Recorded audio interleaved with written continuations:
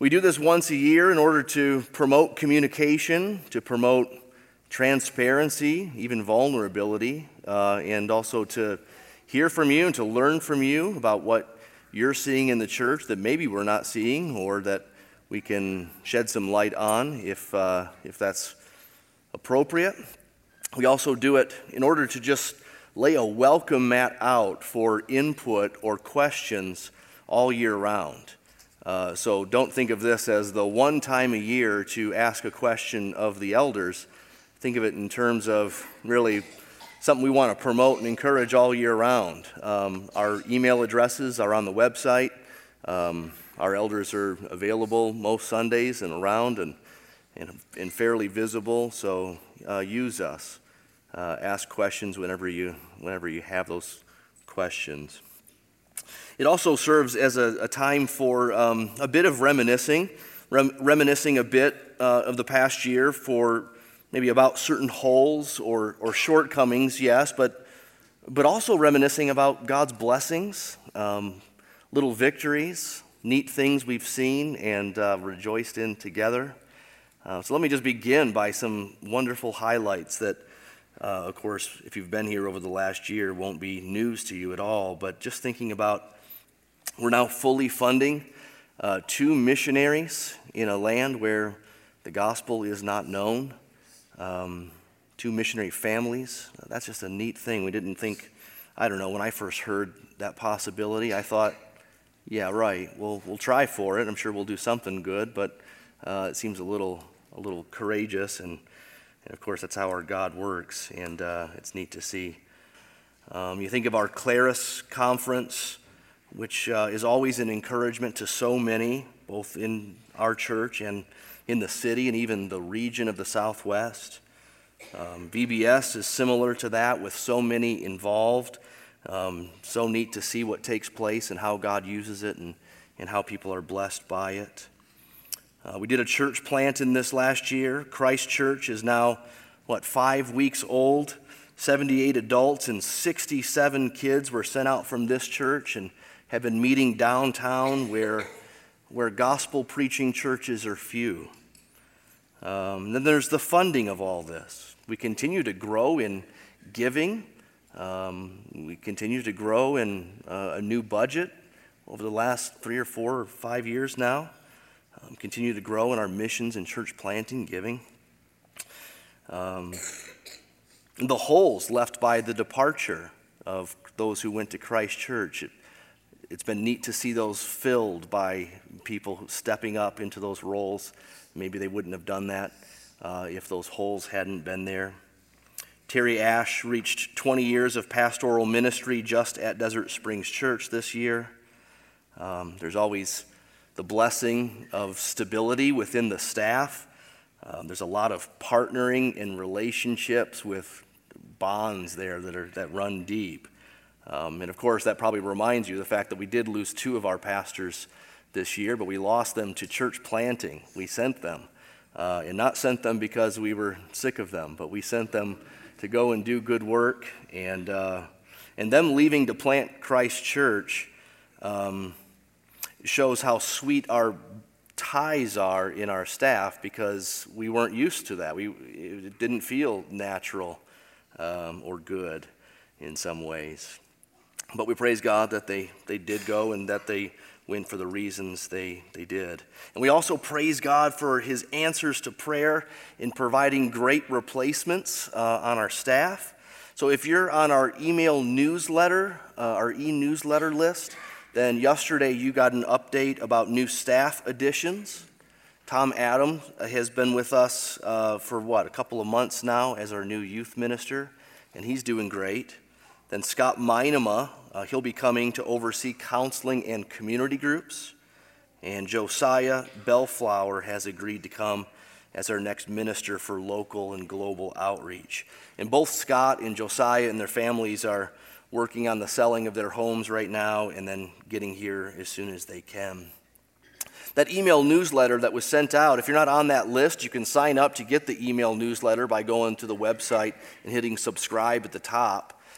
It won't give you the last newsletter that was sent out, though, but we do have hard copies of that tonight at the Connection Center, just outside those doors. And that email newsletter had specific information about how we hire, what's our process or processes for finding a candidate for a ministry position and hiring that person. So if you're interested in that, we had a couple of questions come in about that. You can go and pick that up on your way out tonight, or maybe read the email newsletter that you have in your inbox and haven't read yet. That's possible as well. Well, speaking of questions that you've sent in, though, we have many to try to answer tonight. We always get more questions than we could possibly answer in just a brief Wednesday night together. That's partly because we do some pulling of teeth to get questions to come in. We sit down with our community group leaders and literally force them to ask questions. The same with the staff and the same with the deacons. And so we get a good bit of questions that come in. It's a good sign that it takes some work to get a good bunch of questions. But then we always find ourselves in the dilemma of having more questions than we have time to answer. And so just as in other years, we won't be able to answer everything that came in, and we want to answer those questions however we can in the future. So if your question that you wrote in doesn't get answered tonight, please don't read into that. Certain questions are more narrow in their scope or maybe relevance for the rest of the church. Some questions get answered in our membership class or can be answered on our website. So things like that might get in the pile that doesn't get answered tonight, but we still want to answer them. So email one of the elders if you have a question that didn't get answered tonight. We'll have two halves to our evening together. It's in the first half, me asking our elders the questions that you've already written in. And then in the second half, Trent will grab a mic and walk around here on the floor and take questions from the floor. So I'll invite our elders to come up now and have a seat up here with me. And as they're coming up, I will read some updates to you from our two church planting pastors. And you might think I mean Nathan and Clint, who are both church planting pastors. But actually, I got updates today from our two church plants and their preaching pastors. So that would be Carlos Griego, who about 4 years ago planted Redemption Church in Rio Rancho, and then Nathan, who of course just about 5 weeks ago planted with Clint Christ Church down in downtown Albuquerque. So here's an update, a paragraph or so from Nathan on Christ Church thus far. He says, it's hard to believe that our core phase is coming to an end with the public launch on November 6th. We've had a great first 2 months together as a young church, deepening our understanding and belief in the gospel, growing relationships and community with each other, and planning ways to most effectively join God in his mission to Albuquerque and beyond. In so many ways, we're grateful for the time that we've had together, solidifying who we are and why we're doing what we're doing, and quickly forming deep friendships and community. And yet at the same time, most of us have many unbelieving friends that we'd like to invite to church. 2 of our community groups are caring for orphans and widows. 2 are making friends with foreigners. And 2 community groups are moving toward the materially poor. Continue to pray for unity, love, and humility for our church and its leaders as new folks begin to join us. We're so thankful for you, Desert Springs Church, both in the people that you've sent and in your continued prayers for us as we begin this endeavor. We love you and thank God for you. And then here's an update from Carlos, who planted Redemption. He says, it's hard to believe that it's been just over 4 years since Redemption was planted in Rio Rancho. There have been many ups and many downs, but the steadfast love of God has been evident throughout. I praise God for the leaders he's given us at Redemption Church. One story of praise involves our newest community group leader. He and his family came to Redemption as unbelievers almost 3 years ago. Since then, they've been saved, baptized, and he now leads a community group. It's a testament to the faithfulness of God through his people at Redemption, but also through DSC that sent us to plant this gospel work in Rio Rancho.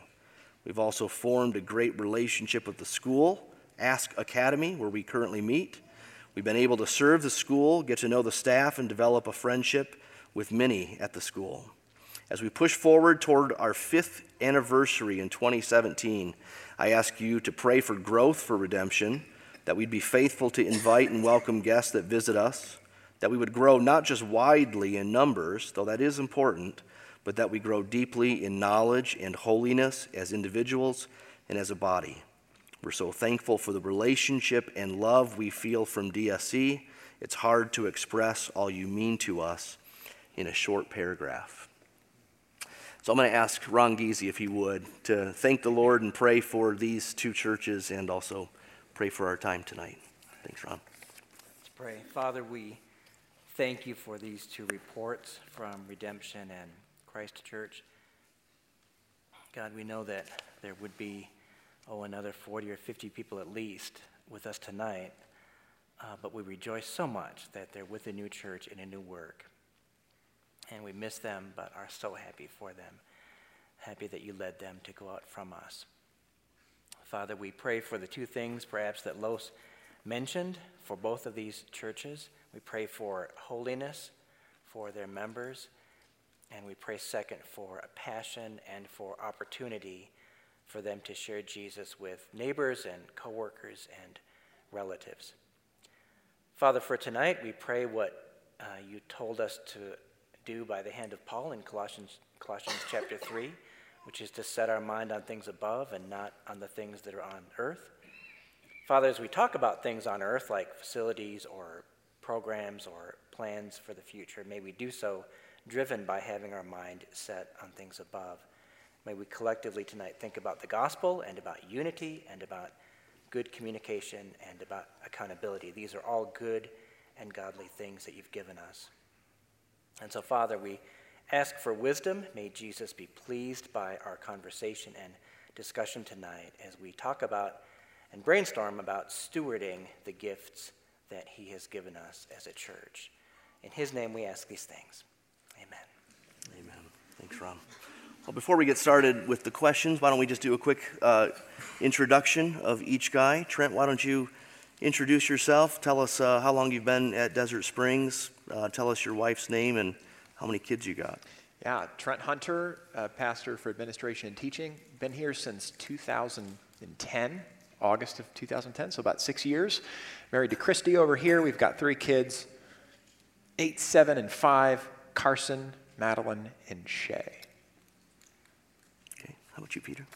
I'm Peter Ott, and I've been at Desert Springs for 6 years, almost 7. Married to Annette, my bride of 37 years. We have 3 grown children, Philip, Lindsay, and Brian, and we have 6 grandkids, 4 of which are here and 2 of which are in Oklahoma City. And so it's a blessing to be the newest member of the eldership team here, and count it a real privilege. Thanks, Peter. I'm Ron Giese. I've been here almost 10 years. The executive pastor, which kind of just is another name for administrative pastor, meaning I'm over the facilities and budget, staff, and many of the programs. Carla is my wife, and we've got 3 kids and 3 great grandkids. Not great grandkids. Oh, yeah. Great, grandkids. Great. Wonderful. It's like, man, you got it done. That was a busy trip. Yeah. So, Tim Bradley, been on pastoral staff for a little more than 12 years, doing biblical counseling and children and family ministries. This November, Marcy and I will have been part of the church, even before it was called Desert Springs, for 20 years. The Lord's blessed us with 4 living children. Cade, my oldest, is operating the words on the screen, and then Marcy and the rest of my children are serving the children in the back this evening. So I have Cade, my oldest, daughter Addison, the next son is Quinn, and my youngest son is Tatum. And I'm Ryan Kelly. I'm the preaching pastor here, and I've been here for over 13 years now. My wife Sarah is down here in the front, like she usually is, and then my kids Autumn, Caitlin, Jillian, and William are also somewhere in that giant front row. So it's good to be with you guys tonight.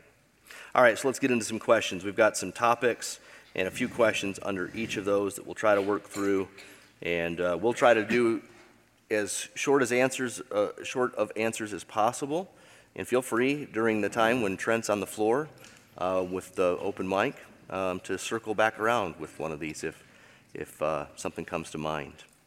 All right, let's talk about adult discipleship first. Trent, good question's been written here about why the Equip class was closed down, and will something similar be started in the future? Yeah. So for a number of years, the elders have talked about a desire for more Bible in the bloodstream at DSC. So we've got a big accent on Sunday morning corporate worship. We follow up with that in community groups. And we cooked up this Equip class about 2.5 years ago, which, if you're unfamiliar with it, was a class that was hosted during one of the hours in the side room that worked in sets of 2 months through different topics or Bible books. We saw that as a segue into what we hoped would be a growing class in 2 classes and maybe a couple classes. So for a variety of reasons, including just an historic disinterest in Sunday morning instruction, we had as many as 1 person in the class on some Sundays and 3 in others. And lots of people were cheering it on and for it and would be in the class over time. There were times when we'd have 20. But visitors showing up to an advertised Bible study on Sunday morning with a person that doesn't really work. And it's a lot to ask of leaders and teachers. So our aim of more Bible in the bloodstream, in addition to that, forums to train people in teaching and give forums for teaching is still something we deeply desire here. We just haven't cracked the nut yet. So this last year we felt, for a couple reasons, that we needed to wind that thing down. But we have some ideas for how to bundle a few instructional ministries on Sunday and midweek come next year and play a little more to our strengths as a church. We show up for things, for certain kinds of things we've noticed, and even as a leadership team, we're good at developing things that we can repeat and improve. So we're thinking like KC is on a loop. We're thinking of developing a few classes that are on a loop and that become famous around here if the Lord is kind and we put in enough work. So look out for that in the days ahead. There are some things in the mix. We haven't given up on our aims, but a particular way we get that done is going to change, and we're actually happy to close things down when we think they're not meeting our goals, which is a good thing. Ron, why don't you just rattle off some other adult discipleship opportunities that are available right now? Well, part of what I'll say when I talk to people is we sometimes think that discipleship is only one kind of venue or methodology. So sometimes people think, oh, it's classes, it's books that I'm reading. Another person might think, oh, it's mentorship. Discipleship is mentorship. So I got to get with somebody older than me, and that's the way I get discipled. And really what we see in the New Testament is just a variety of forms. I mean, preaching Sunday morning would be maybe the main one in which we get discipled. Discipleship means being changed to be Christ-like. Preaching is the main deal. We do Saturday seminars, getting back into doing those 2 or 3 times a year. I think in past years we might have done just 1 or 2. Ryan, when he first came here, I wasn't here, but when I look over the notes from those years, you did, I don't know, sometimes 3, 4, 5 in a year. 6. 6. Claris is a way of getting discipled. Community groups are, of course, a way of getting discipled. So if you're thinking more means of Bible instruction, right now there would be things like Saturday seminars, men's and women's groups, though we need to certainly do more with men's groups, and other venues like conferences that we do. Okay, that's good. And of course, adult discipleship happens in community groups as well. Yeah, that's a big part of it. Okay. So a question's been written in about corporate prayer that's really good and important, but we'll sort of preface it with a question of our own. I'll put this to Peter. Peter, how and where does prayer happen at Desert Springs? Yeah, I think prayer is woven into the life of Desert Springs Church in a variety of different settings. I can think of one of the most important ways that we pray is through the DSC prayer line. Because of the benefits of electronic technology, we can take a large group of people, several hundred people that belong to DSC. Their prayer needs can filter up to a prayer coordinator and then be distributed back out to the church. And so we oftentimes, those who participate in the prayer line, get emails. These are matters that are lifted up. Oftentimes it's a sickness or an illness. Sometimes it's a prayer. Sometimes it's a prayer for a family member. for salvation, for witness, for help in a variety of different ways. So it's a terrific ministry. Dan Moore is the point man for it. We're blessed to have Dan running this ministry for several years, and I think it's one of the most important ways that we do pray. Secondly, I think prayer is a very intimate part of our community group ministry. When our community groups get together, there are very meaningful times of prayer. That's where we experience the one another's of Scripture, where we exhort one another, we pray for one another, we encourage one another, and we do that by praying. We lift each other up, we minister to each other through prayer, and it's a very important part of binding community groups together. And so that's another, I think, important way that we pray as a group. And then I think when we meet corporately, whether it's staff meetings, elder meetings, deacon meetings, when we gather together for corporate worship on Sunday, we pray. So there's a variety of different ways that we do this. And I think we're always open to building more prayer into the life of our church.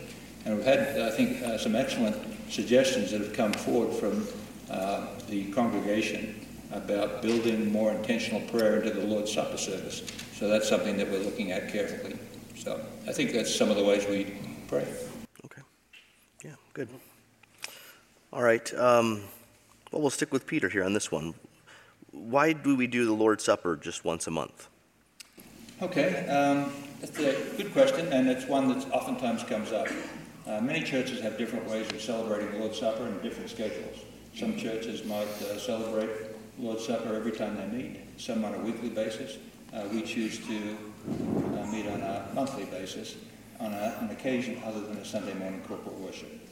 1 Corinthians 11 tells us as often as we do this, and that's a phrase that means to us that this is something that each church can decide on their own. It's a matter of preference, and the tradition here at DSC has been to do this corporately once a month on a Wednesday night, fourth Wednesday of the month. And what it does, it creates a very nice, intimate fellowship setting where even though the whole body doesn't come together, and it may not be quite as convenient for some to come on a Wednesday night, it creates an atmosphere and an intimacy that's very important to the fellowship life of the church, I think. Because it's a little bit smaller group than the general congregation, I think there's a real enhancement of fellowship time, of worship time, and we relate to each other in a very special way when we do that. So once a year, we also celebrate the Lord's Supper in the Sunday morning service. We just did this recently, this month, and that's to let those folks know that we do honor and celebrate the Lord's Supper on a regular basis, and a special reminder to invite people to participate in our Wednesday service if they possibly can. So that's the path and the tradition that we've chosen, and recognizing that it's not always everybody's first preference. Yeah. Anyone have anything to add to that? The Lord's Supper question? Yeah, I'll add just a piece here. The Bible isn't prescriptive on how often we should do this or the way in which we should do it. So that's just to keep in mind that for us to do it on a Wednesday, off Sunday, or for us to do it once a month isn't departing from biblical principle. I was at a church that did it once every quarter on a very poorly attended Sunday night service. That's just backwards. If we had very poor attendance and buy-in on a Wednesday, we may need to reconsider this, but it's been growing and growing and growing as a service. Second thing I'll say is, from a shepherding standpoint, fencing the table, we don't call it that on the Lord's Supper night, but we talk about who can and who can't partake. The Lord's Supper has a function of proclaiming the Lord's death until he returns, so there's maybe a witness aspect to this. There's something to say for people looking in on it. But on a Sunday morning, it is a mixed crowd. And so maybe it's not the reason we do it on a Wednesday, but personally, I think there's an advantage to doing it off Sunday morning, given the way Sunday mornings at churches work in America, where there's just a lot of folks showing up who may be led to take the Lord's Supper for reasons that aren't appropriate and would be, what exactly is the language in 1 Corinthians, Ryan? Do you remember? Don't partake unworthily? Unworthily? Is there a kind of a warning there? Yeah. Okay. I don't want to put words in 1 Corinthians' mouth. But it's a serious matter to take the Lord's Supper, requires examination, and we don't want to lead people wrong there. So there's just higher risk of, there's a higher measure of risk there on a Sunday morning. So that's not the main reason to do it on Wednesday. That's the reason it comes to my mind, though. Okay. Trent, why don't we stick with you on this one? How is DSC doing with friendliness nowadays? And how are we aiming to be more warm and welcoming? That's a good question. A church should, and I think everyone in our church would sure want our church to be famous for being friendly. Some churches are famous for being friendly, and when you get too far inside, you realize it's not that friendly a place. Some churches are sort of hard to find out they're friendly, and when you stick, you find you've got some depth there of friendship. I had someone say a year ago, I was told that, DSC might be a little hard to crack into, but once you're there, you'll meet some really, really incredible and wonderful people. And I found that to be true. That's what he said. I was blessed for that. We have gotten the feedback over years that folks have bounced off the church. They had a bad experience, wasn't friendly, they weren't greeted. I think some of that will happen in any church. You don't want to be famous for that. And so we've tried to take some measures to, we could say, stimulate friendliness to help. How about this? Help all of us do good together on what we actually want to do. So 600 people on a Sunday between two services is not easy to coordinate friendliness with a visitor. When the person next to you or behind you, you have no idea as a visitor because there's too many to recognize and keep track of. So one way we've tried to stimulate this is through section hosts who are doing such a fine job. On Sunday, this room in both services is split 6 ways with a person or a couple in each section. They're showing up 15 minutes early for odd months or for even months. They alternate, and they'll show up 15 minutes early, pray, and then just hang out. Their job is to know the faces and the names of the people in their section and the stories of their people in their section over time so that they can spot a visitor when there's a visitor. Just like you would want to if you were on your A game on a Sunday. We're just making sure we're doing this. 1 person per section, and then because they know the section a little bit over time, they can make an introduction real comfortably. We're growing in this. Even that ministry is growing. A little pitch. We had 12 or so of our 24 section hosts launch out with the Christ Church. Every ministry experiences this. And we're still laboring to shore up our second service team. Both services work like this. Odd months and even months. So you're sort of on for a month, off for a month. And you use the alternate month people for a sub, so it makes that easy. I would love to have so many people happy to be involved at some level that I had a 3-month rotation. And so please email me, hit the Sending Strong button, and sign up. It's too easy to do, and it's too important for us. So how are we doing at friendliness? As we've talked as elders, and of course our perspective is limited, we're not first-time visitors, but we do ask around and we do take feedback.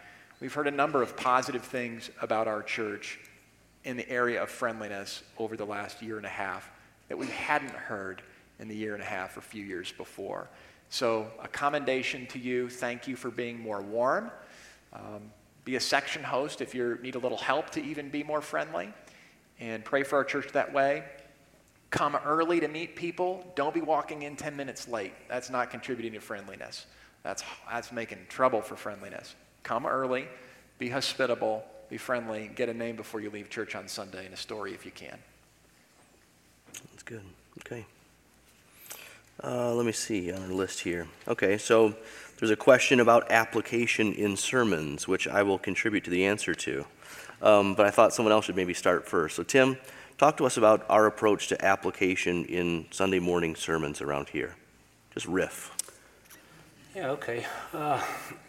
So when the word is preached, by design, is to orient us to God for worship and to transform our lives. And so application is an important part of our being together, of our maturing in Christ together as a body.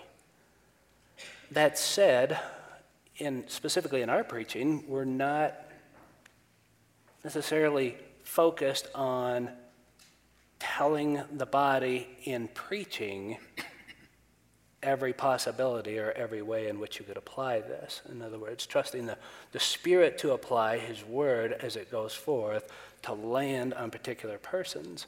So I find that there's application really in every sermon, and yet it may not come in the form of a bulleted list. If you recall from recent sermon, Ryan began the sermon with recounting for us something John Piper had said about a particular psalm or passage of Scripture that doesn't immediately seem to relate to you. And Piper had some great recommendations there, and then Ryan even added his own. So I think there are a variety of ways in which application will come in a Sunday message or a Wednesday Lord's Supper message, and yet it's not always going to look like, and in fact, in our MO, probably most often not going to look like a long list of 10 things that you should go out and do. Yeah, and often put, in some churches, often put at the end of the sermon. Yep. There's always this turn at the end where, all right, now, 3 points of application for you to take on your way out. Yeah. I would just add that application doesn't have to just be to-dos. How does this passage teach me to do something? A passage can change the way we think, the way we feel, the way we relate to God, the way we see ourselves.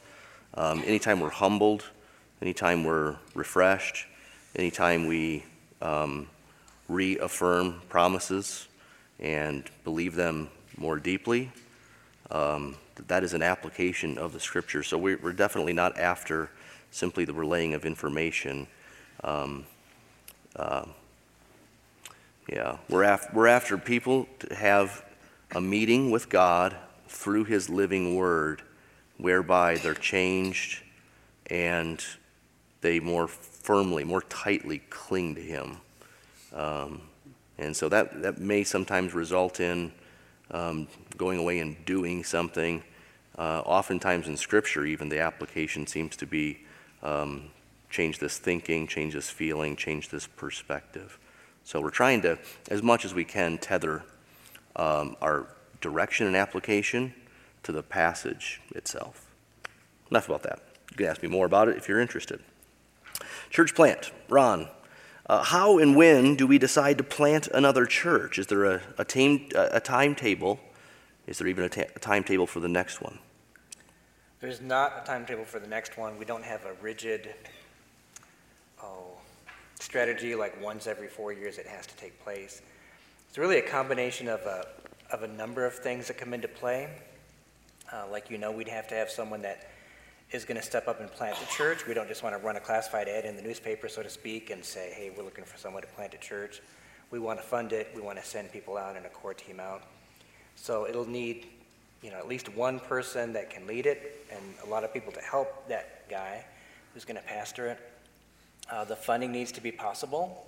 We don't want to send something out to fail. And then this being our second round, we look back at the first round and we say, how can we do things better? Should this be a fully funded position, a bivocational? Should we encourage them to rent a place 24/7 or lease a place 1 day a week? Should they meet in a church or in a storefront? There are dozens of questions that we end up talking about. But it needs to be something that's a good stewardship of both our people resources, our leadership resources, and our monetary resources. So that's kind of a short answer for that. And wouldn't a big deciding factor be whether we have a guy who's going to be our next planter? Yeah. So sometimes, did you say that? Kind of, yeah. Sorry. I'm sometimes thinking about the next question while you're answering. So good job. So with the planting of Christ Church and the loss of 2 of our pastoral staff, we've hired a couple, if not, 3 guys now. But Tim, tell us why we would go outside of Desert Springs to hire a new staff member. And then from there, just even talk about why we would go outside of Albuquerque or New Mexico for a staff hire. Yeah, okay, so a couple things. I don't think we're committed necessarily to what maybe the question states, that we just go outside of Desert Springs or we go outside of Albuquerque. In fact, I would say it's actually the opposite. We're constantly looking for those in our midst, those who are part of our family, if you will, for things like staff hires. And yet that often will be the case, that that's not readily available. One of those dynamics would be we don't have a seminary in close proximity to Albuquerque. And so as men are seeking to be trained for vocational ministry, they might not be in our church and in our area. But we do start kind of like concentric circles, almost like gospel work to our Jerusalem and Judea and Samaria and even to remotest parts of the earth. And so we start with known associations and people in our midst, and then continue to work out from there. So there may be some reasons why we would look very specifically in terms of training and experience that's not readily available either in our church or in our area. And then through people we know and connections we know, and then the broadest circles of trusted job boards or organizations, seminaries, Gospel Coalition, where we can put it even to the broadest masses. To find the right and the particular people. I mean, we are really particular. We hope you know that we don't want just, Ron just alluded to, we don't put a classified ad in the newspaper for our church planter, and we wouldn't want to do that for any staff members. And so it's a process, and we work through process to see what the Lord raises up.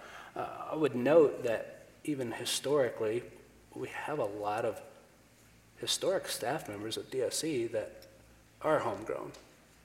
So, Yeah, Clint, Carlos, Schneeberger, Greg Schneeberger, you. support staff. A John lot of Gilder. support staff, yeah. Yeah, a lot of support staff, Paul Costellas. I mean, we really have a lot in the history of DSC that were actually DSC members. And so Certainly we willing love to. that Yeah.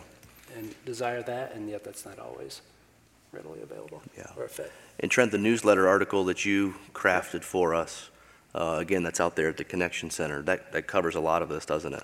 Yeah, there are a number of great questions that could be raised about how the search works, or what we're thinking, or how we go about making, the decision to invite a gentleman to come and take a role, or how we're evaluating a candidate, or all of this. We're not a church that does this a whole lot, and when we do it, it's every couple of years, and it's just easier, and the year breathes more, and communication just happens more naturally. We've been doing plenty of conversations sort of in the halls and among ministry partners around here. We haven't done a whole lot of formal communication at a corporate level. So this little piece, is a several-page thing, went digitally, and it's out there. Will hopefully answer a lot of questions, and feel free to hit us with emails if there are any gaps, which there may be. Cool. Great. All right, let's talk about eldership. Peter, our newest elder, what's your perspective? We currently have 6 elders. Is that enough for a church this size? Yeah, interesting question. I don't know if there's a perfect answer to that question.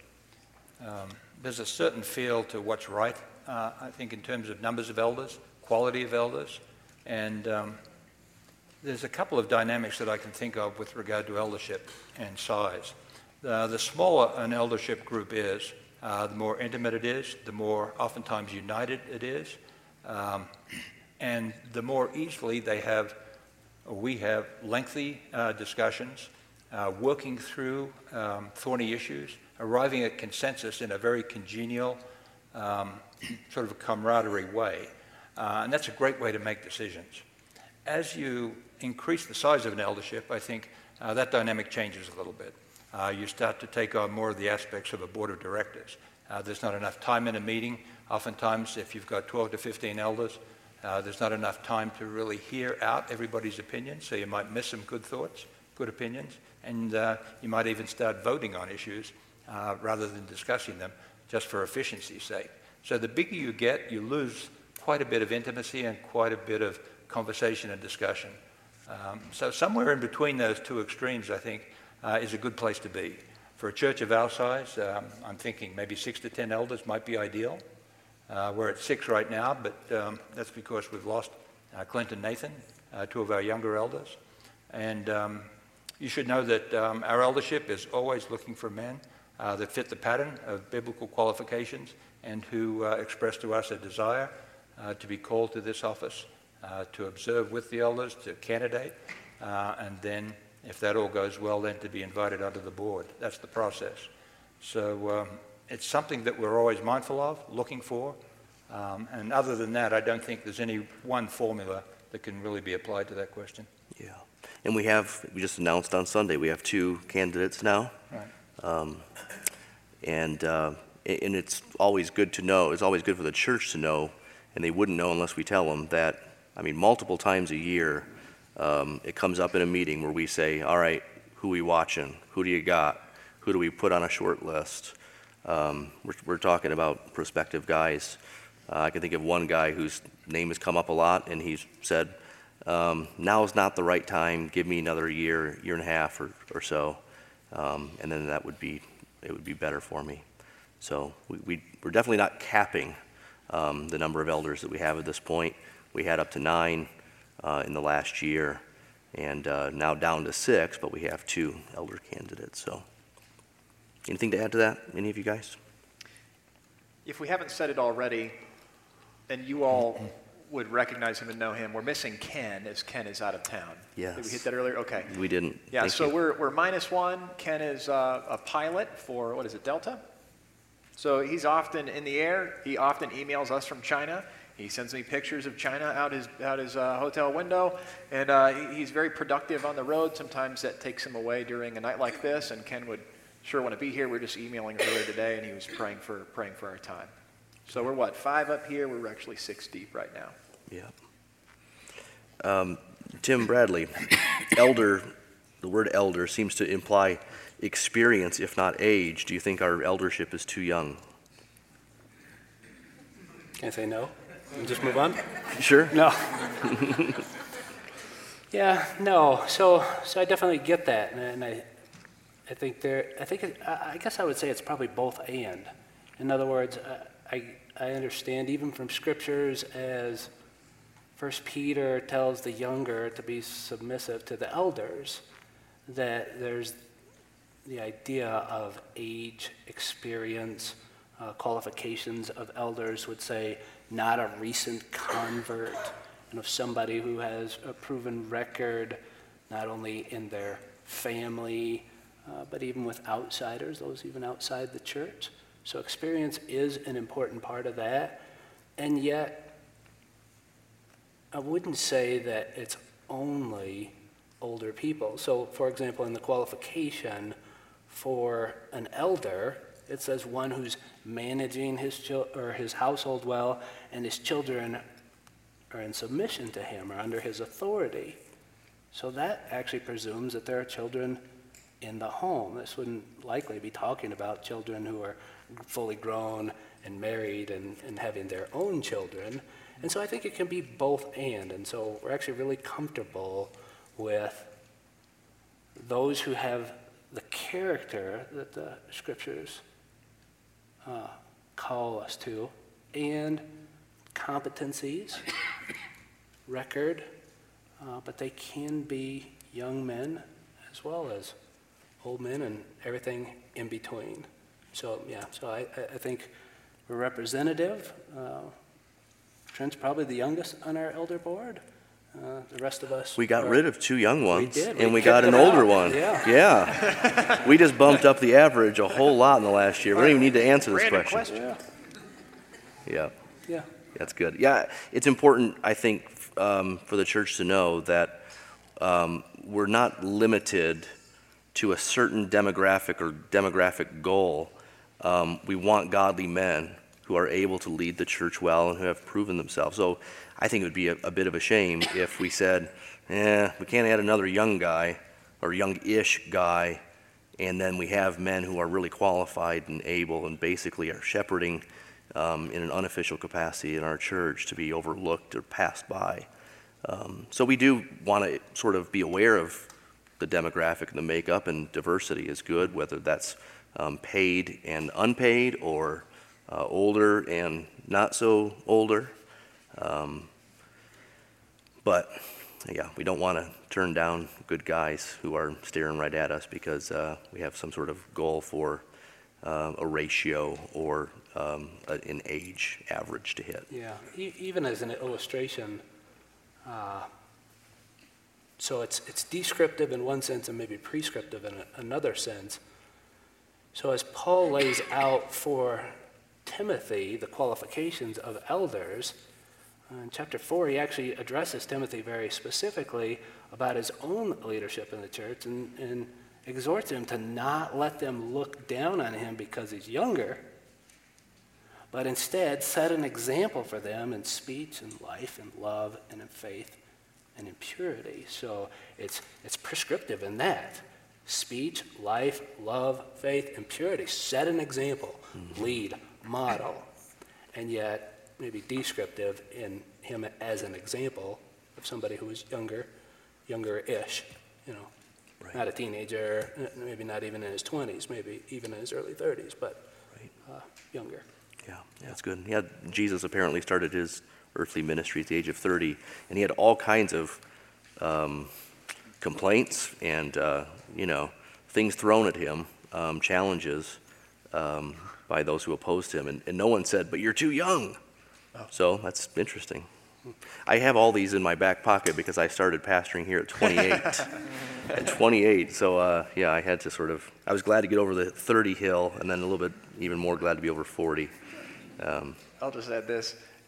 Imagine a church, and maybe you've been at a church, I've been at a few, where the senior leadership, call it the eldership, is of an older demographic. And often those churches actually struggle to deal with a generational transition. I know of whole churches that make it their whole effort to pass on the baton to the next generation. How good is it that that's just always in motion? There's just always baton passing happening. There's a culture of it. We don't wake up one day and say, we're a 50s and up church, a 60s and up church, and our elders are all 65 and up. I'm aware of situations like that, where they try to guard the eldership from youth, and I'm not sure it's healthy.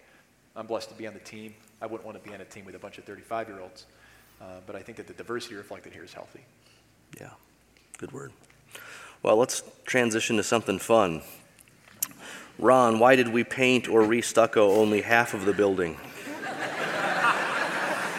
I want to know how many people knew or recognized that. So, Show hands. raise your hand if you said, "Oh, it's half, but not the other half." But many people did notice. Let me talk about the color scheme first, and then I'll talk about the real reason for doing it, which was not colors. We shoot for a more. Sometimes we'll use the word classic for colors. So you'll see a lot of grays inside and outside.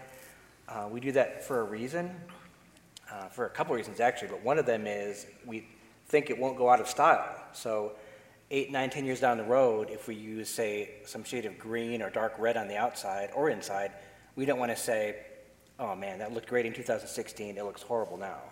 So you may know what it's like to paint a room at home. You painted a shade of green that you think looks great, and 3 years later, "I hate this. Let's spend the money and the energy to repaint it." Well, one room in your house is easy. A whole church can be thousands and thousands of dollars. So the color scheme is intentional. The real reason for the exterior was that the stucco was being cracked, meaning hundreds of hairline cracks and some that were larger. And so we don't want years down the road to have to re-stucco the whole building. That would be a huge expense. So we hire this material called elastomeric to get put up, with some areas, some acrylic on top of that.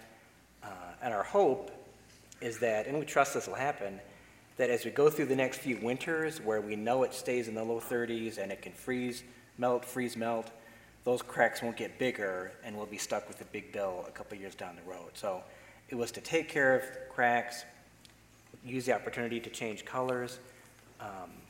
My plan is come back in later this fall and do what will be the west and the north sides, the less visible sides, with that same kind of coating. Only reason for not doing it all at once is that we're setting up this church plant. What we have Gail do, our finance administrator, is take the adults and come up with how much they gave collectively in 2015. I think most of you know this, but none of us elders look at anything that any of you give. I have no idea and don't want to know how much anyone gives here at DSA. That's always been our policy. But our finance administrator has to, look at checks and post them and give you guys your contribution statements. So I'm sure she tries her best not to remember, what any particular face or family gives or doesn't give. She tries to be as objective as she can about her job. But we'll have her come up with a total so we know that the group we sent out was between $130,000 and $145,000 per year in giving. So one thing I've got to do is track that. We're almost 2 months into it now. And in another month or two, I can say, and it looks like we're on track for that we're going to be fine. We're not going to be in the red in this new fiscal year we're about to enter. And so as long as you don't see bulletins that say, we're estimating 31,000 this week and we got 25, and last week we got 28, and the week before we got 29, so we're always short, then we'll come back and do the rest of the building. But both Gail and I tend to be more conservative. We want to kind of wait. We probably waited a couple years on doing the outside exterior. It should have been done probably a few years ago. But that's to make sure we've got this buffer, this cushion. So if there's ever an emergency or something odd happens, we have to close the building because of a flood or some electrical shortage that's caused a mini fire or something for a week or two, that if giving goes down for a couple weeks, there's no problem because we don't, what's it called when you run a family and you're like living from check to check? We don't want to live from Sunday to Sunday, is the point. So we always have this buffer in our operating checking account, and if giving were to go down a little bit this fall because of the group we sent out, I don't want to spend, 10,000 here, 5,000 there, 8,000 here, and all of a sudden Gail is saying, we don't have the buffer anymore because you approved some facility projects and our giving for a while is going to be down before we bump back up because of the church plant. It doesn't look like that's going to happen, and I don't think it will happen, but probably much longer of an answer than what you wanted about the colors on the outside. I was just glad I heard the word fall in there, this fall. Yeah, I heard that, right? Yeah. You guys heard it? Okay. Just kidding. One version of our answer was, well, this is something that we believe that many buildings and businesses will be doing. It's a trend. We're getting ahead of the trend. Another one of our answers was that we polled people, and some said keep the old colors, some said get new colors, and so we did half and half. Please them both. Yeah. Ron, just talk to us about our approach to renovations and improvements in general. Can you give us just a few sentences on sort of our philosophy on that when people see new things being done? What's the thinking behind it? Yeah, I'll try to keep this brief. There are actually 5, 6, 7, 8 dynamics that go into any renovation that you see, or at least a couple of those come into play. And so I don't want to go through all 5, 6, 7 of them, but I'll let you know 1 or 2 of them to give you an example. Sometimes you'll see something that gets done in the building and you might think, I don't think we had anybody write this in, but you might think, oh, that looks a little bit too much compared to what I think we can afford as a church, or that was maybe a little bit too nice, too quick for our church. So please always feel free to ask me, come by the office, catch me on Sunday, email me, and ask, I'm not sure why we did that, but can you just help me understand the rationale behind that improvement? What will often happen is that we have people, meaning the faces I'm looking at right now, that run businesses, and they'll come and donate either materials, labor, both, or some kind of big discount. And so to give you just a couple examples, I could probably list off a dozen. We've got 3 guys that run landscaping companies in our church, a guy that runs a security company, a locksmith, printing company, and I could go on and on and on. So sometimes we'll get services that people want to give as part of their giving to the church and to the Lord, and we're not going to take them up on that if that's going to make something look real odd, like somebody says, hey, I would like to see this particular, statue in the middle of our foyer. Well, no, we're not going to do a statue, even if you pay for all of it. But if they say, I'll help with, this particular project because it looks like walls need to be painted in the children's wing, then we'll take them up on it because we've thought they needed it for a couple of years or whatever. So sometimes things are donated. I'll mention one other of these 7 or 8 or 9 dynamics. Sometimes we'll spend money to save money, and I know that's a dangerous thing to get into. We see advertising do that all the time, right? Like, buy our double-paned windows for your whole house. Why? Because you'll save $30,000 over the next 20 years in heating costs or AC costs. So that can be a risky thing, but there are legitimate ways in which you can spend money to save money. I'll give you one example, and I could give you 10, but I'll give you one example and then just end there so it's not a long speech. We had P&M come up to Ian a few weeks ago and say, we're running a rebate program. If you will let us install LED lights in your outside parking lighting area, then instead of the usual cost, which is $8,000, we'll charge you $4,000 for that. Now, $4,000 is still a chunk of change, so we don't say yes right away. I still haven't said yes, but I'm leaning toward doing that. And the reason is that LED lights are going to stay there for years and years and years. And even in the first year, we'll begin to see some real savings. There's not a year that goes by and without some of you emailing me saying, hey, did you know, I drove past at night, did you know 3 of your parking lights are out? Oh, yeah, I knew one was out, but I didn't know the other 2 were out. I'll have to have Ian get the bucket truck, replace the bulb. They're expensive bulbs. You got to pay for the labor. And if you know anything about LED lighting, we're actually slowly in the stage of doing that in the worship center here. We just can't do it all at once. It's a very legitimate way of saving money long term. So that's maybe a long way of saying those are 2 examples of a bunch of dynamics we think about when we do upgrades or renovations. Anytime you've got a question, ask me. We've always got an open books policy. If you want to say, hey, how much did this cost? What venue did you use? I'll say, come by the office. It's all open books. I would never say, sorry, that's confidential. I don't want you to know how expensive that was. I'm not going to tell you. We'll tell you exactly what it was. Okay.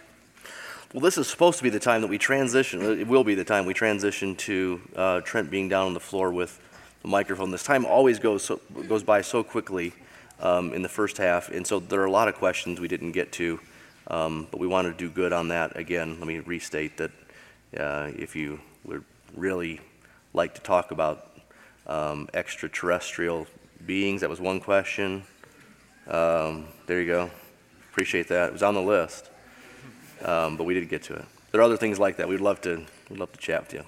Trent, why don't you take it over All right, from here? so ministry philosophy, DSC history, future, the hiring thing we're going through, whatever you would have a question about, theology, Christian life stuff, things you hear in sermons that you'd like a clarification on, all of that's legit. If you would, I'll bring the mic to you. I might keep my hand on it. I might give it to you. Keep it to a question and not a story. That'll help us. And then also make sure you give us your name and stand, all right? I got Paul over here. Oh. Paul, you don't need to stand. No, I'm just joking. We can see you. All right. There you go. Actually, can you hear me okay? Yep. Okay. Actually, one of the things that I was wondering about, and you all brought it up tonight in terms of elder qualifications, and I guess when I grew up in the Methodist Church, when we saw people come out of seminary to go on staff, it was just automatically assumed they were elders. And I guess my question to you is, we have 3 new staffers coming up, but it's the Board of Elders that helps select the newer elders. So is there any guarantee, maybe that's the wrong word, but do these guys automatically become elders then? So Paul, I'll take a first crack at that. It's no guarantee. So just to give you an example, when we hired Nathan, we hoped he would become an elder. We knew he had aspirations for church planting. We desired that. Through the interview process, we're obviously looking for elder qualified men in terms of character and competence and leadership. But it is no guarantee that they'll be an elder. We have a pretty rigorous process for becoming an elder. And the men that we've hired, Tom, we're getting to know, and the other 2 we'll get to know in time. It is our desire that they would be elders, and they have been qualified in a lot of ways, even through an interview process and a hiring process. But they will still go through an eldership process in time, if that's right for both them and the church. But it's no certain and sure guarantee. We're optimistic, though. Yep. Yeah. Could you comment on the financial support for the 2 church plants, the transition period, and the expectations during that transition period? Wow. I'll start, but as I'm talking, if other guys can think of things to add, that'll be helpful to me. So there's a financial piece and a non-financial piece that you're asking about, both of which are important. We feel really great about the core team that went with them. If anything, we joke about them taking too many leaders and good people. But we don't have any regrets about that at all. One thing we thought was real helpful, and so did Nathan and Clint, was to come up with an MOU, a Memorandum of Understanding. So, and actually very little bit of that is financial. Most of that is non-financial.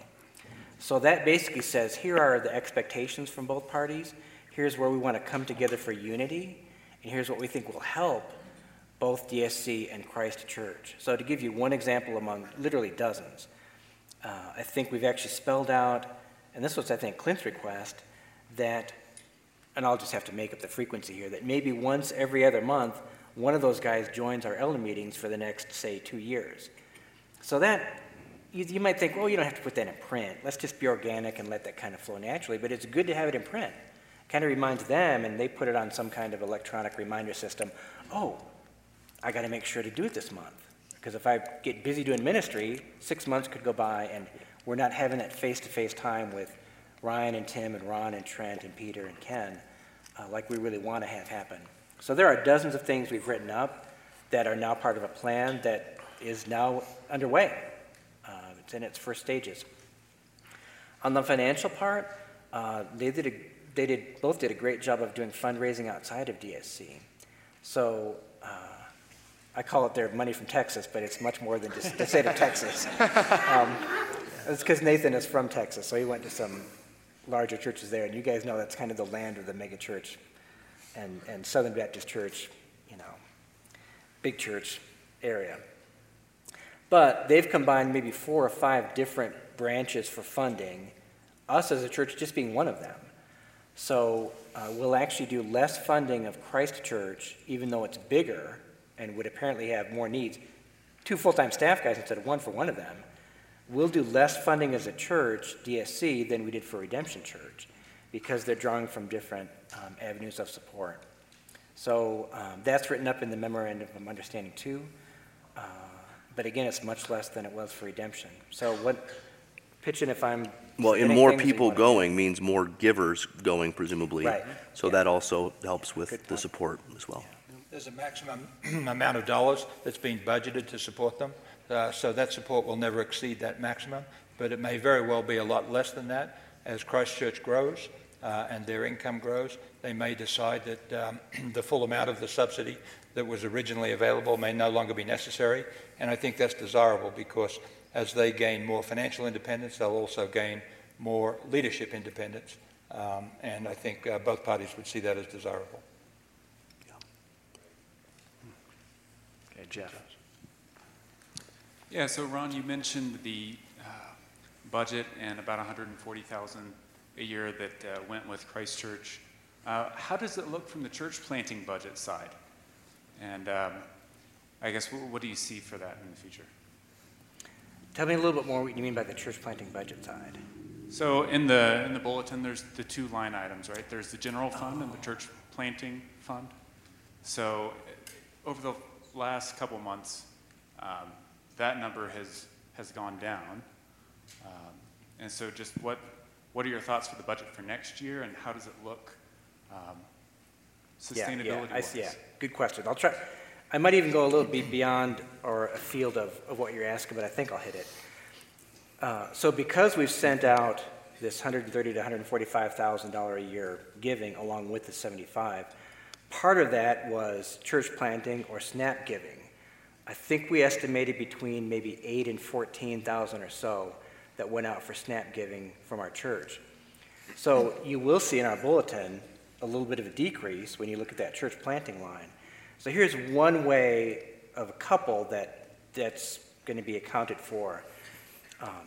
What Christ Church will do on their end is they're not going to do a separate thing like we've done. They're not going to do church planting giving, do that on top of your general giving to Christ Church. They're going to encourage their congregation to give everything, I guess, to Christ Church. Then they'll do a percentage. I want to say it's 5%, but as you guys see, Clint or Nathan, you could easily ask them. So let's say that 5% of their giving is going to go to SNAP. In fact, we talked about this today, Clint and I in the office. We'll do numbers on what that is, and then let's pretend that that's $7,000 a year. I don't know that it'll come out exactly equal to the 8 to 14 that went out. It won't. But we're certainly committed to not decreasing any of the support we've got for the 2 families. They're at full support. We've supported them fully. If we come up, say, 5,000 short, because of this change in 5% from Christ Church instead of saying, oh, give the same amount you give at DSC to SNAP here at Christ Church, then our missions budget would easily absorb that. The missions budget traditionally at DSC has been, and it's always been, I think, 10% of the general giving. So when you look at the budget, if we've got a $1.65 million overall budget, which we do, then $165,000 is our budgeted stuff for missions. Not the two families in North Africa, that's above and on top of that, which is great, because it means as a church we're giving more like 25% or more to missions. But that $165,000 to missions is never completely spent. Let's say it's 90% spent. So every month checks go out to Barreras because there are missionaries that we support. Every month checks go out to 20 other ministries or missionaries, but not 100%. So there's easily that kind of, I don't know what you'd call it, leeway that we've got, so that if we're 5, even 10,000 short for our two families in North Africa, I would just say that's our cushion, that's our buffer, that's our 10% that we don't spend in missions, that's what it's got to go to. So maybe I'll stop there, but you're right, you will see a little bit go down in the SNAP giving or the church planting giving in our bulletins. We know about that, we're working with it, and Christ Church is doing their part, as well as other ministries, since it's more than just us in Christ Church, although we'll be the main ones, I think. Okay, Leon. Can I just add, Trent? Oh, Okay. let me just add real quick. I would just put an exclamation point on what Ron said in summary and say, we're committed to the mission fully, and so we're going to work very hard to do that. And yet with any new venture, Christ Church going out, dips are expected, and we're looking to make sure, and we love our teams on the field and value them, and we'll work hard to ensure that that's supported. We've done this in the past. We've adjusted other ministries to make sure what's mission critical remains mission critical. And we're hoping with the new missions minister that, get some new leadership in that area as well, and going forward in a good way. Thanks, Steph. So I have 2 questions. First one is a lot of churches do kind of a meet and greet during the service, in between kind of the worship and the sermon. Is there a reason why you guys don't do that here? I'll take that. Yeah, we often do it at the end of the service, at the very end, as we say, as you're leaving today, greet someone around you, get a name that you don't have, and meet someone new. We would like the service itself to just remain vertical in its orientation. If we were to do a greeting time, I would suggest we do it earlier in the service, not in the middle. We're trying to sort of sustain our Godward focus, and it's not that people aren't a part of that, but in a more periphery sort of way. We acknowledge each other as being worshipers of God. So we're supposed to look around the room. We're supposed to realize that we're not doing this alone. We're supposed to think about lives and relationships and burdens and trials and joys that the people around us are going through. But I think all that has a more vertical focus in our worship than a meet and greet. So we want to, again, that would be a way in which we're wanting to promote warmness and friendliness, and yet where it rubs up against something of a vertical Godward priority, we'd want to protect that as much as we can. And so we could probably do better about more often than we do ending the service by saying, why don't you greet someone around you. A benefit for doing it at the end is that it can lead to conversation. We've noticed that before too, that a meet and greet in the middle, you shake 4 or 5 hands, that's it. You probably didn't even introduce yourself to someone you didn't know. At least that's my experience. When I'm around one of those, I shake hands and don't introduce myself or get a name. But after the service, you're free for the next indefinite amount of time almost to, go get coffee or, have someone over for lunch or whatever. My second question is we're coming up on a really big anniversary of the Reformation, and a lot of churches are kind of planning around their sermons and topics around that. And then also a lot of conversations, at least in my personal life and what I've seen on kind of social media, has been starting to get very heavily on, the Reformation and kind of the topics that come out of that. Are you guys planning on doing, sorry if I don't ask this right, but sermons that are more on, Reformed theology, or are you not? We are planning on a whole conference. Romans and the Reformation. Yeah, that's one of the benefits of having a conference like we do, is we can plan for special times of teaching that are intensive and do something that Sunday morning sermons don't. So no, we won't do anything other than book studies. Our next study will probably be in the book of Acts. But for our Claris conference at the end of February, we'll be in the book of Romans and also be thinking about the Reformation. It'll be a good time to do that. Hi, Lynn Connor here. I've been at the church for several years. Just wondered if DSC has ever considered or talked about or had some type of adult single ministry for I'm not just talking divorced people or anything like that, or dating or anything like that. It's just widows, widowers, single people, never been married people, divorced people, some type of support ministry, anything like that. Ron, you probably get that question the most, don't you? Yeah, it's hard. You guys will know that we don't do a lot of niche ministry. We obviously do some. We've got a youth group, we've got women's ministry, we've got men's ministries. We don't do a wide range of niche ministries, and you'll know this already, Lynn, because we do community groups and want to see people make that a priority. So the community group I was in for, I think, 5-6 years. My wife and I recently are helping to start a new one. Had, to give you an example, 5 singles in it, along with probably 6 or 7 married couples, and that was great. And the married couples were old and young. I mean, we were 20 years older than many of the couples.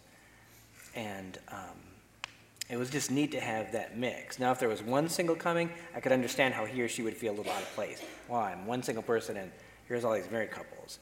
So we had a great ideal situation in which there were, again, 5 or 6 men and women. And like you said, they weren't there to date or to find potential, marriage partners, husbands or wives. We were there as Christians seeking the Lord's face and having a wonderful time together. So we're hoping that in community groups, there will be those clusters of singles. Because again, I could understand if someone comes in, they're the only single person. So we don't see a formal ministry starting. We'd say the same thing with like a senior saints ministry or just a number of other kind of niche group ministries.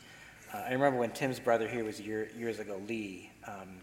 Lee wanted to do something, and we actually said, it's totally fine for you to start, say, a Bible study or a get-together at your home, do a barbecue, have some Bible studies.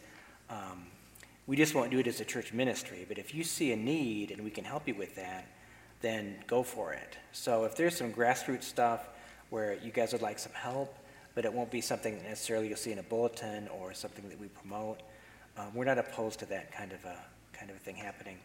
As long as, again, people make that priority of community groups and Lord's Supper services and things like that. So even with women going to women's Bible studies that are married and not single, we'd say the same thing to them. We'd say, don't make this your first priority after Sunday morning and Lord's Supper services.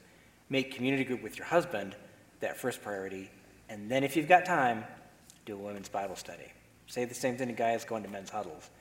Don't make that your primary thing that's number 3 on your list after Sunday morning, Lord's Supper. Now I hang out with other guys. Go with your wife to something.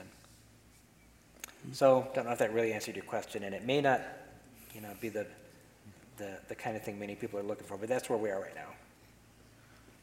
Just to add, my brother Lee will be here, scheduled to be here at the airport at 11 o'clock tonight with his bride, and I'll be down there picking them up, and they'll be here for 10 days. So, my question, I'm new, so my question may be out of ignorance, but how long a period of time between someone making a profession of faith and you getting them wet? This is Lynn.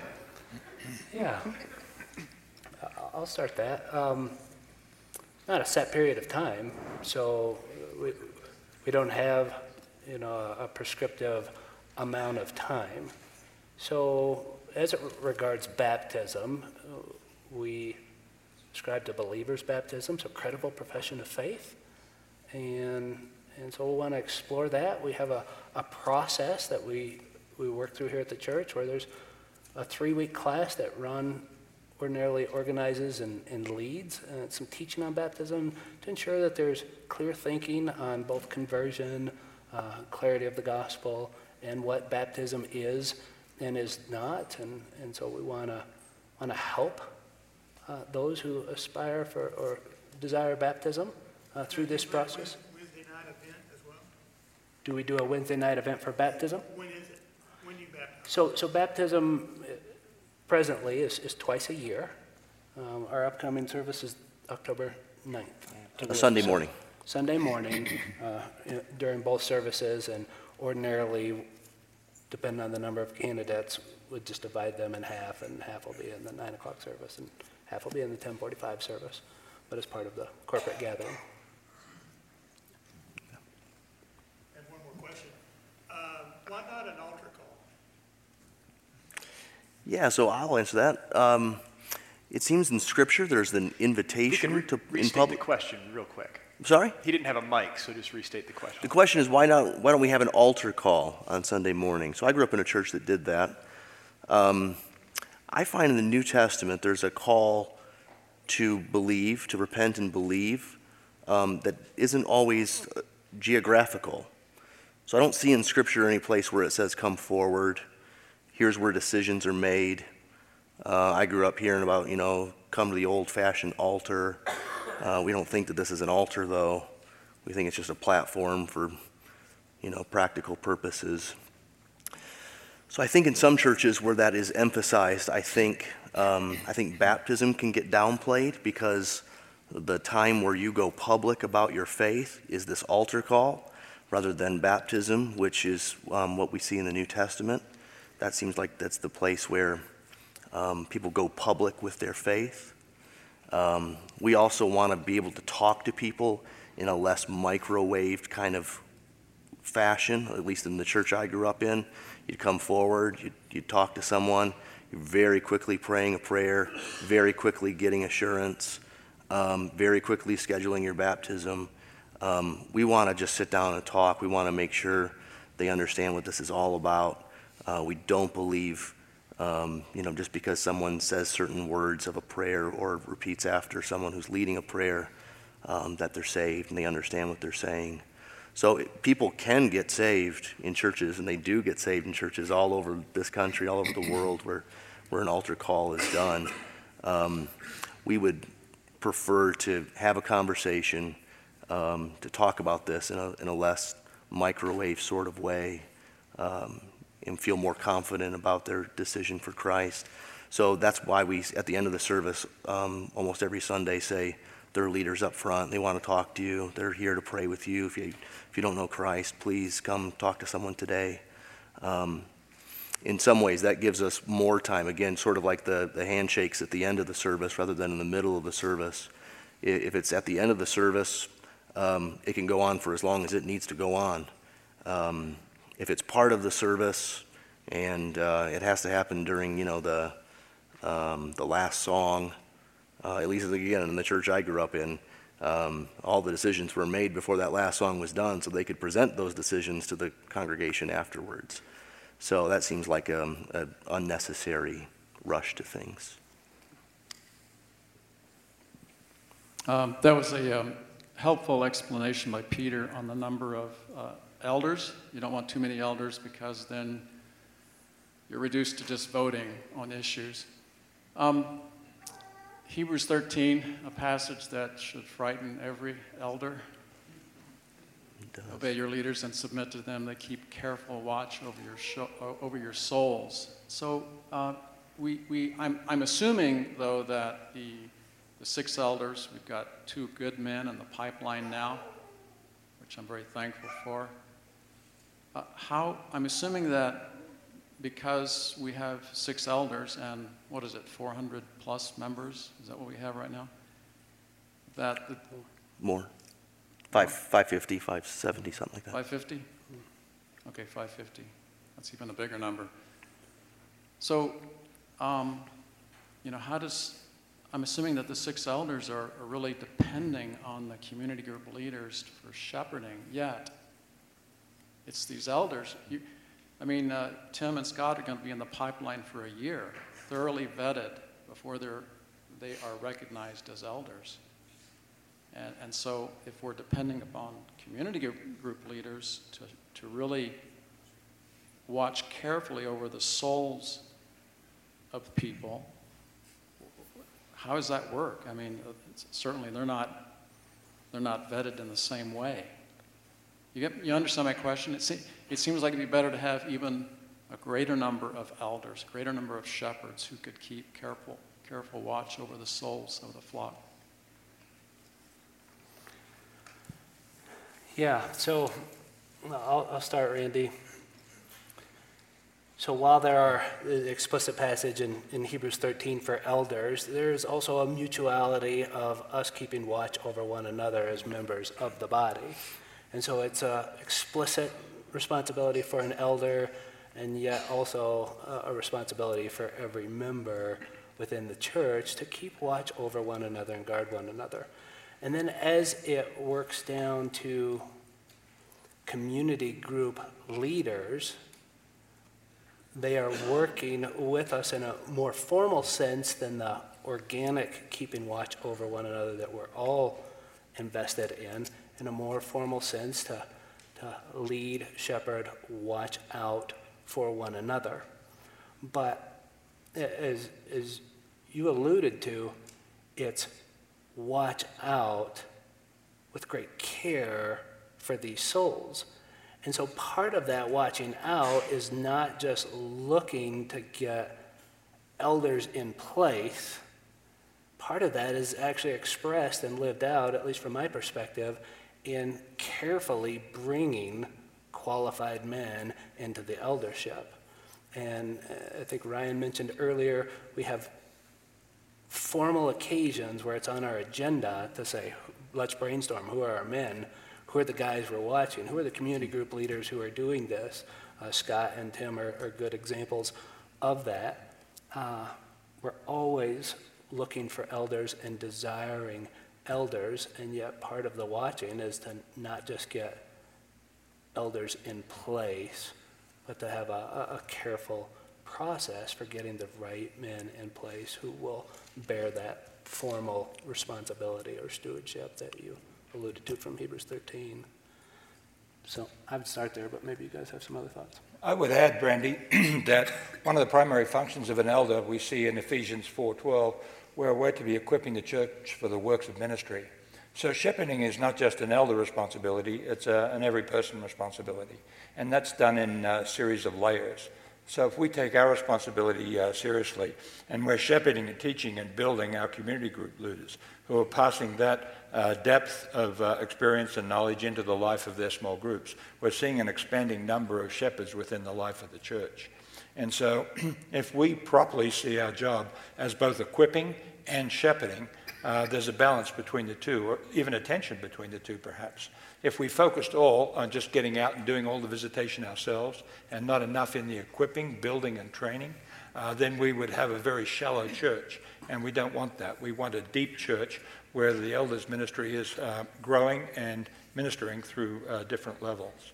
And so if you've got the right folks leading that charge, then you've got a very effective depth of ministry in terms of developing more shepherding and more caregiving within the body itself. So I think that's our aim. It's always a very difficult target to manage that balance, I think, but that's what we aim for. Thanks so much for being here tonight. Just a word of thanks to you for bringing us your questions. And I would say we have to discipline ourselves. We remind ourselves in the meeting before this and immediately before this that we don't say things like, after every question we answer, anyone else can say something. We all know, each of us, that we would have more to pile on. So even as we're answering, we know that some of our answers are raising questions. We're okay with that. This is meant to be abbreviated. We get through more questions if we just move on. But that's to remind you that the door's open. All of us, our emails are available to you, and we can do coffee, meet in the office, take an email or a call, and football's yours, though, on that. So we'll make every effort to be among you and to be in community groups and all this. But as there's something acute on your mind that is troubling you, or that you would just be helped in your Christian life and in your membership in our body for having an answer for, or if you think that we would be helped for your perspective on something, please take us up on it. Lots of you do. So just a reminder, for a more thorough take on our process of hiring these and finding these three men that are coming on the next month, we'd encourage all of you to read the e-newsletter or the thing we've printed. It's the same doc out at the Connection Center. That'll just help our church be unified here, and it might raise some good questions that we can clarify for you further. So with this, let's have Peter Arndt close us in prayer, and then we'll send you all home. It's 8 o'clock. Let's pray. Lord, we're so grateful to be in your church. We're so grateful for the body of Christ at Desert Springs. Lord, you've blessed us greatly, and we're so appreciative of the relationship that the people have with the elders and vice versa. Thank you for the healthy relationships that exist between us. Thank you for the privilege of being this place at this time in the history of the world. Lord, we live in a troubled world, and we're ambassadors for you. We pray, Lord, that you would equip us to represent you well, to take your gospel, to spread it broader and deeper through worship, community, and mission. And we pray, Lord, that you would energize us and equip us to do that very thing and to do it well in your power and in your name. Amen. You all have a wonderful night.